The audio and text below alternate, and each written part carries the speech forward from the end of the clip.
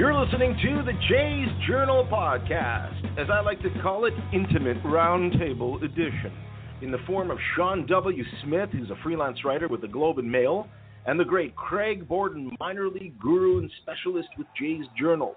They're joining me for a very, very intriguing roundtable where we talk about everything from the future of Jose Bautista to the future of what the Blue Jays outfield is going to end up looking like for 2018. And of course, a really deep introspective look into the likelihood of the Japanese Babe Ruth, Shohei Ohtani, ending up in Toronto, which I know many of you are rolling your eyes and saying that's just not one of those things that the Blue Jays would ever do. And you know what? I'm inclined to agree when I look back at Yu Darvish and Tanaka, and when I look back at any other player in the past that the team may have entertained acquiring from Japan. But something tells me that this opportunity might give Shapiro and Atkins some sober second thought when it comes to considering the implications of having a player who can not only start every fifth day, but also offer you the kind of offensive output and depth that is sorely lacking in this Blue Jays lineup. Imagine it, if you will, for a moment, in a multicultural market which has the best attendance in the American League and the fourth largest population in North America. And it just suddenly makes your imagination drift off, and you imagine this kind of future where Ohtani is slotted into the lineup and playing out in the field and contributing. It's almost enough to make you want to reach for a cask of ale. Anyhow, on that note, let's get to a round table. We've got a good one tonight. So here we are again, continuing now a time-honored tradition of bringing you some of the best baseball roundtables that you'll find on social media.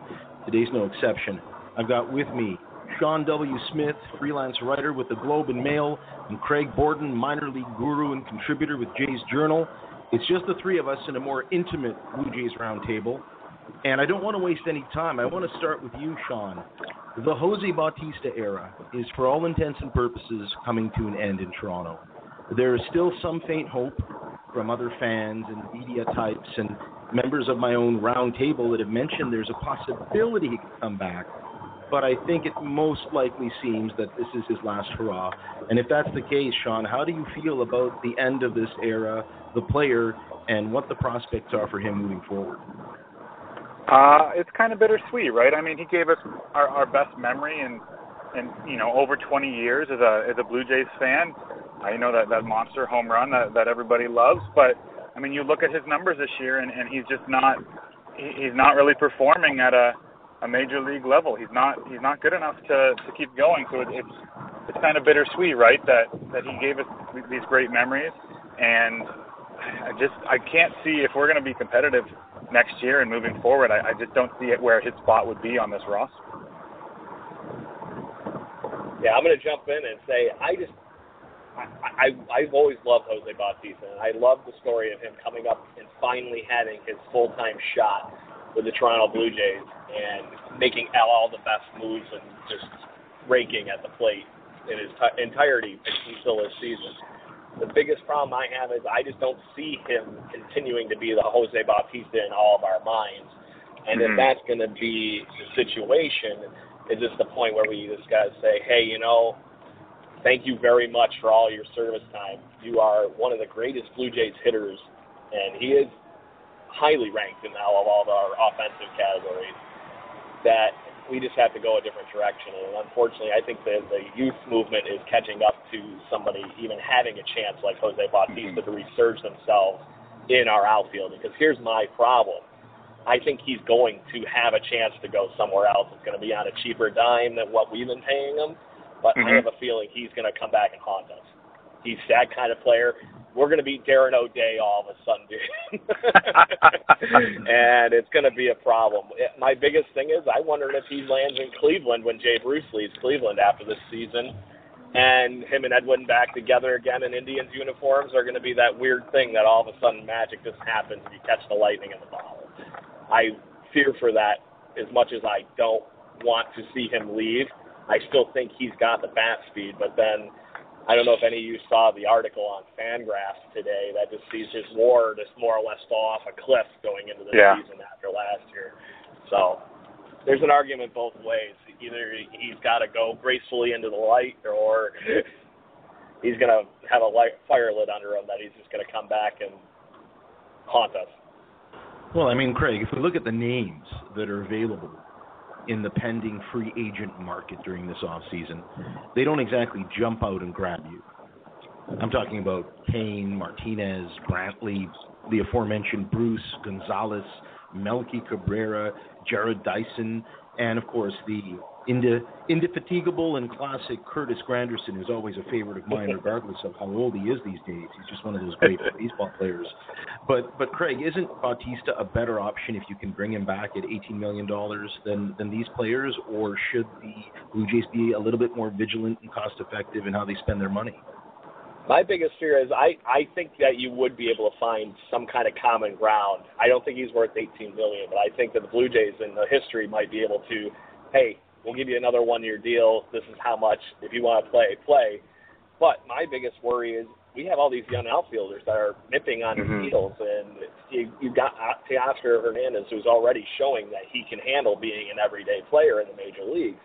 We randomly brought Michael Saunders back, who all of a sudden learned how to hit again and was a Buffalo Bison. Do you give him another chance to play in the outfield? And then you still have Anthony Alford. The list just keeps going and going.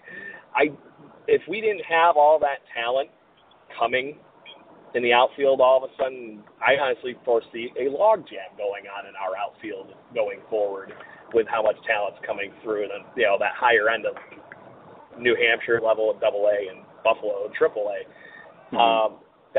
What do you just do with all that depth? And unfortunately, like I said, I think your biggest chip to play on that one right now is just letting Jose Bautista go.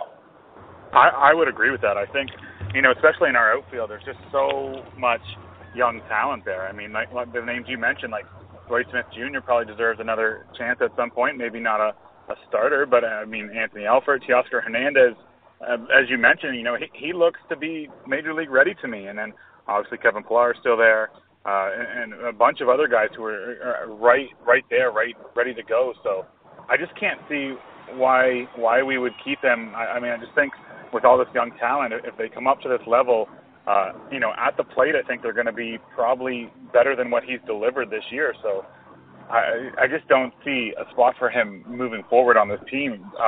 But again, if they gave him the one-year contract, kind of a nod to what he's done for this franchise, I couldn't really argue with that. I mean, he's definitely earned that. He's not going to definitely get a better deal from anybody else other than us again. It's going to be the same thing as the last offseason, I think.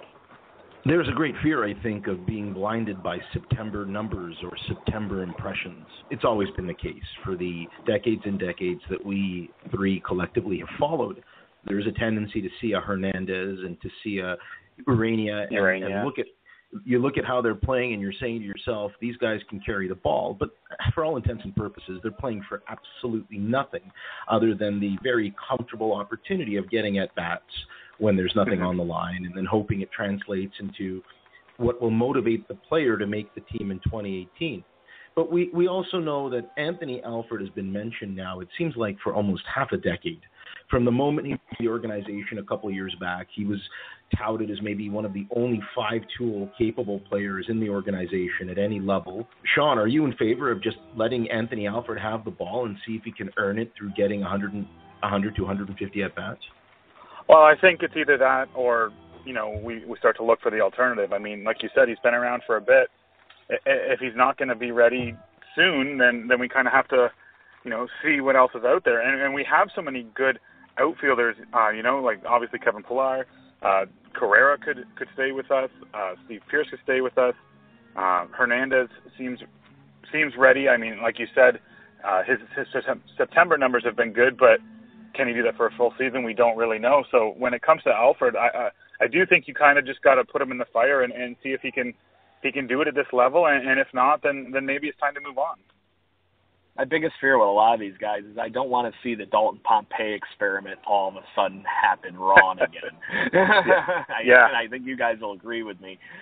He's still in the system, and he's just been perennially hurt, but he was one of the most talented players in our system that, in my opinion, didn't get the full shot that he probably deserved the 1 year.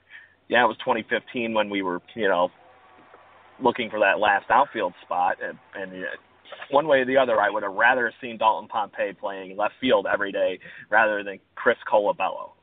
No offense. Yeah.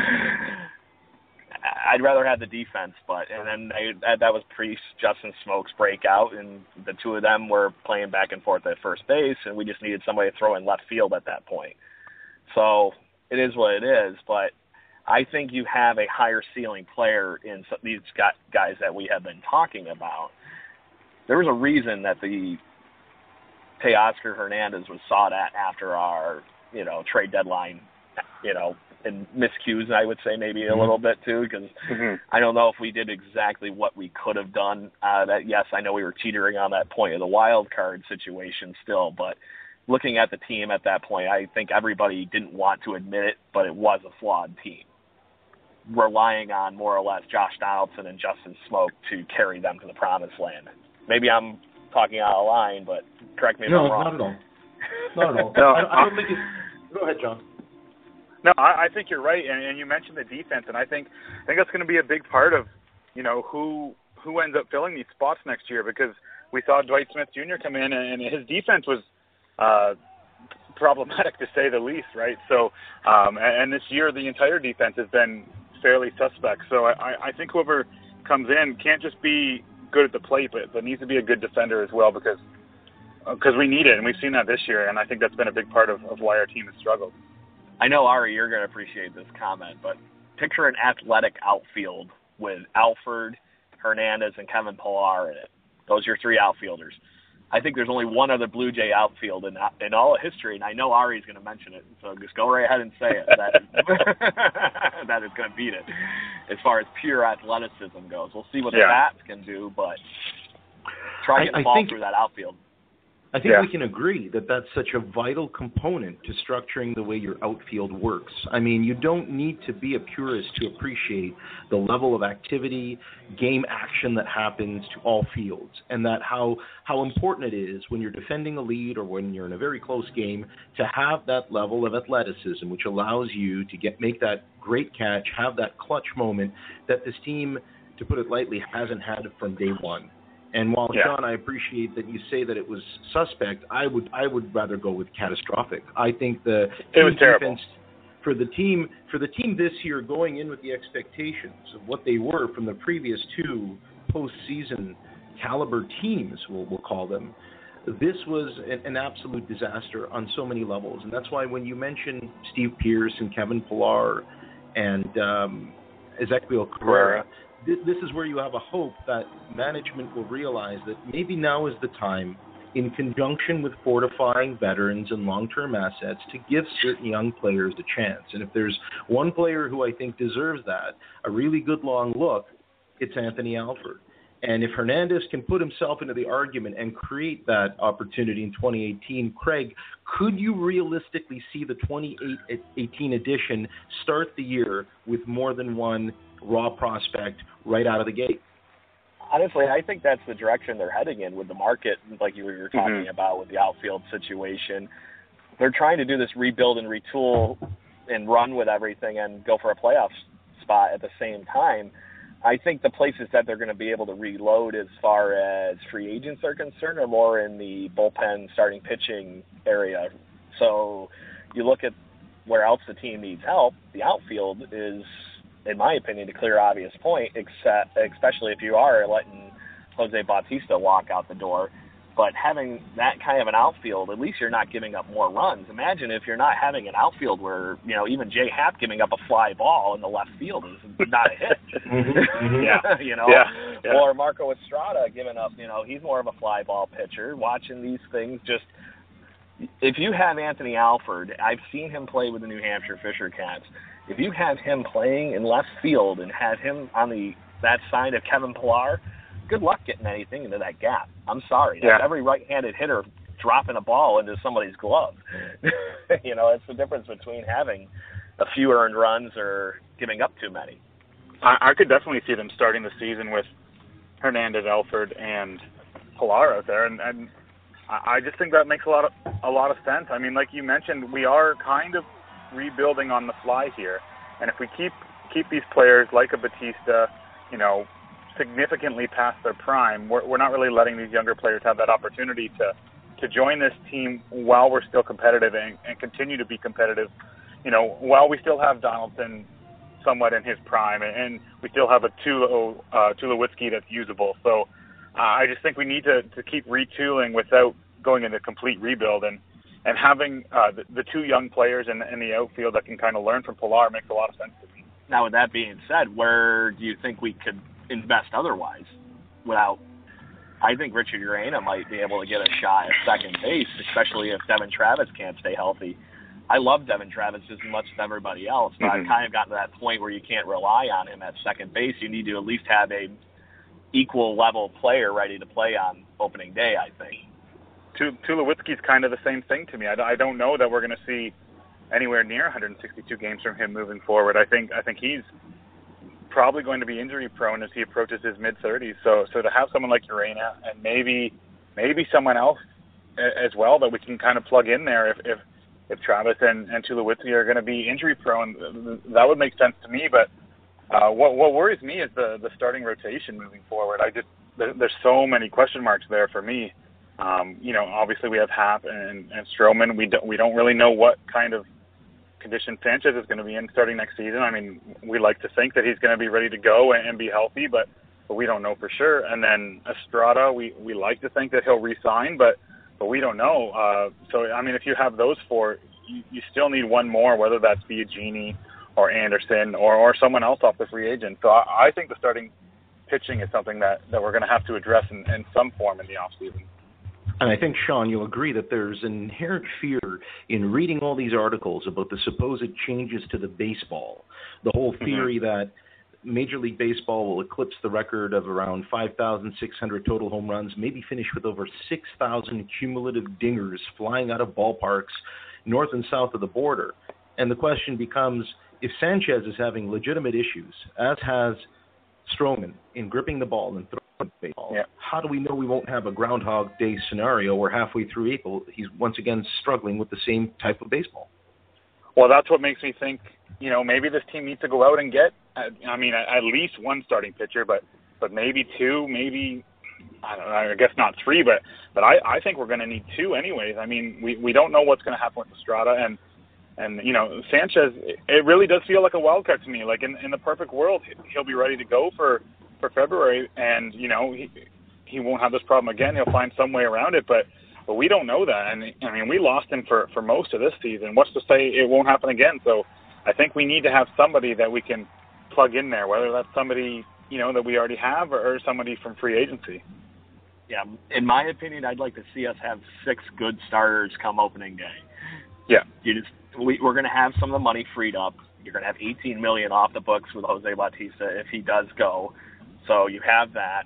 Right now, I would love to see Marco Estrada come back as much as anybody else. I think he had a point this season where he was playing through an injury that was not told to anybody, or something was going on with his grip. Maybe he had more issues with the blister. Something was up, because it was completely cut and dry, compared to how he was before. And now you're seeing he's back to the same way he was pitching anytime he has. And I'm sure you guys agreed with me. I've watched his last few starts, and he looks like a completely different person. Yeah, he gives up the occasional home run here and there, but that was kind of what his MO was, period. So you get, I think, regardless, you have Stroman to rely on. He's figured out how he can stay healthy one way or the other. And then J. Happ has been very, very consistent. Through his tenure, with his second tenure with the Blue Jays. And then after that, I'd love to be able to rely on Aaron Sanchez, but I would love to bring in 2 more guys that says, okay, if any one of these guys faults out, has an issue, whatever it may be, then I still have a solid 5-man rotation. Because here's the next tidbit.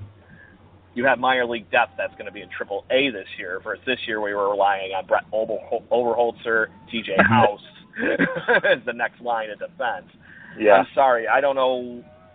I knew we had one of the best pitching staffs in baseball the year prior, but going into this season knowing that was your depth, that stung watching the first few Buffalo Bisons games. But the Buffalo Bisons had a really, really good first half of the season, and TJ House looked like he should be playing in the major leagues. I felt that way too. Everything all of a sudden just kind of fell back into its place, and I honestly would love to see TJ House as our lefty in the bullpen as another option. But the starting pitching thing, we just need that the the biggest downfall, in my opinion, of this season was not having enough depth and then having everything go wrong.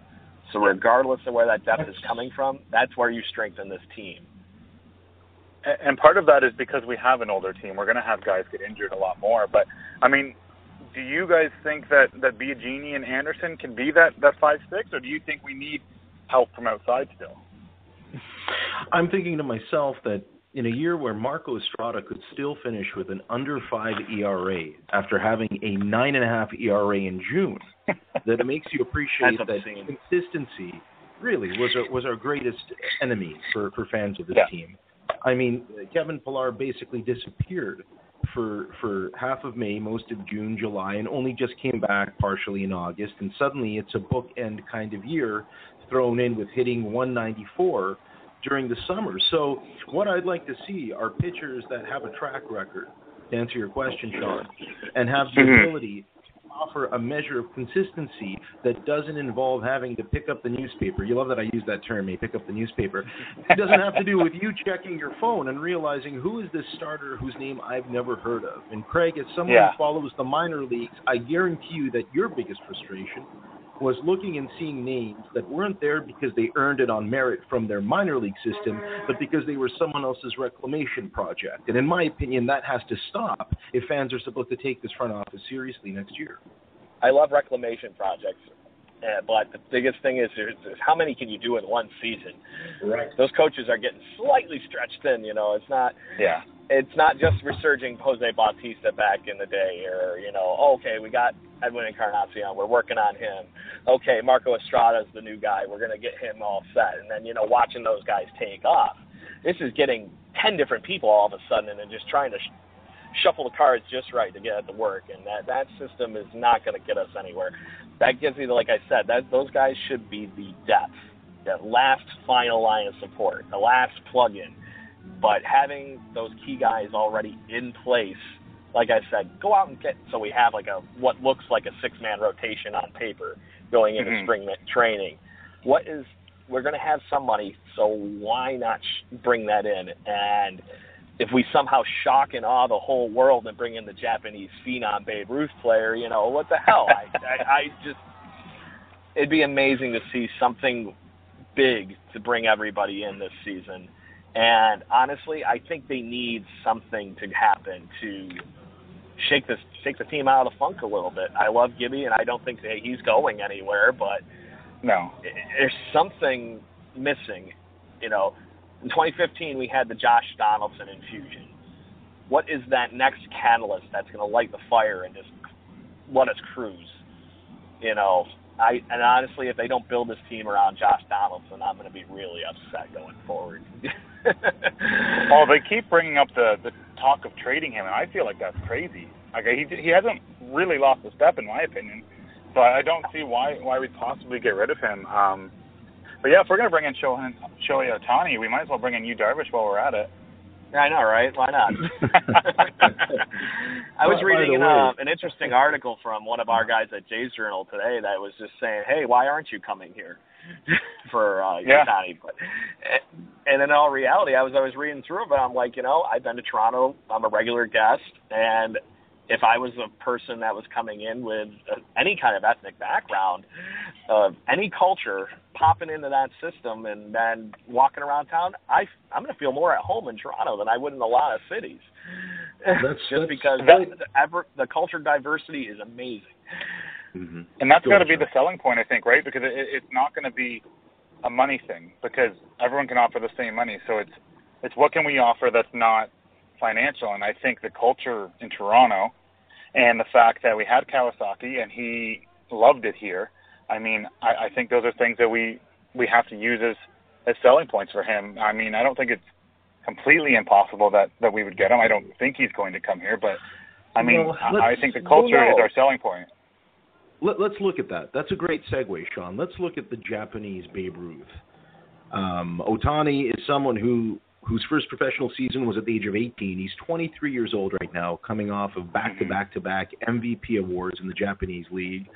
He's a player that throws 98 well into the 7th, 8th, and 9th innings. He was recorded on record as having the fastest thrown pitch at 102.5 miles an hour. And he's also an absolutely amazing hitter with 1,000 OPS and had 22 home runs and just under 400 at-bats. So my question is, if you're Rogers, why wouldn't you be making it a priority to bring in someone who's so profoundly marketable in such a multicultural vein that could really influence not only your ability to be competitive, but also give you that extra revenue by catering to a growing millennial market? Well, in my opinion, I think they will. I think they're going to make every step they can to make this happen. And Toronto, I believe, had a scout at his last outing in Japan. So I think they are going to make a concentrated effort to try and convince him to come here. And like you said, I think it makes a lot of sense. I think he makes a lot of sense for this market. And if they can lock him down, I mean, that would solve a lot of problems. Part of me wonders, though, with his hitting prowess, if he would prefer to be in the National League. I don't know. Honestly, I would hope he ends up being our full-time DH and then pitches every fifth day. Oh, yeah. That makes sense. What's so rough about that? If he can repeat the numbers that he's got in the Japan League, I can't see why not. There's a delicious surrealism to imagine a baseball player who's an elite star or projected to be an elite star that shows up once every 5 games to provide you with a quality start, and then during those other 4 games ends up being your DH. I mean, it's an extraordinary thing because I think the American League, to answer your question, would probably end up paying him more, believe it or not, than the National League because of trying to use him as this kind of versatile Babe Ruth. A concept that you'll agree, Sean, that when we've read is like reading old fiction novels, the days when a player could hit well and pitch well and become this extraordinary star. Why not Ohtani and why not in Toronto? I would love to see it. I mean, I think it'd be a really good fit here, and I think him and Kawasaki are somewhat tight from what I've heard. So if we can get Kawasaki to kind of sell it to him, then I don't think it's impossible. And I think he would, like I said, I think he'd be a really great fit here and perfect for this market. And I think people would really get behind it. You're going to see me dancing like Kawasaki on freaking Twitter if you guys do get him. That's all I'm going to say. Bush party? Bush party? You and me both. Yeah, exactly. I certainly hope there'll be a lot of dancing in the street, no doubt, if something like that happens. It would certainly change the complexion of what 2018 could offer. And while on some level I think you'll agree there's an almost sideshow element to it, this player is the real deal. They're projecting a $300 million contract caliber in what he's looking at. So only time will tell. I want to start with you, Craig, and then Sean. Talk about what you're up to and where listeners can find you on social media. Yep, you can find me on jaysjournal.com, and I am the minor league guru that is now kind of semi-currently employed. I'm talking about minor league baseball as the season's over with. I'm currently writing up a get-to-know Ryan Borucki article. If you haven't noticed this guy, as far as minor league pitching goes, he has been doing nothing but dominate all the way through the minor league system. The Blue Jays fans need to get on notice and get excited about Ryan Borucki. So I'm working on that, along with trying to think of a fun way to summarize, how players did each year at each level this year with the minor league system. And for me, you can follow me on Twitter at Sean, SHAWN_W_Smith. Because I'm a freelancer, I kind of have stuff kind of all over the place. So anything I write, it'll be up on there, and you can check it out there. Gentlemen, this has been a real slice, and one where I'm glad we had a chance to talk about the remains of the day. We'll definitely have you on the show again soon, and I want to thank my guests on this episode, Craig Borden, the minor league guru and contributor with Jays Journal, and Sean W. Smith, freelance writer with many wonderful publications, including the Globe and Mail. Guys, thank you for your time. Thank you. Thank you, Ari.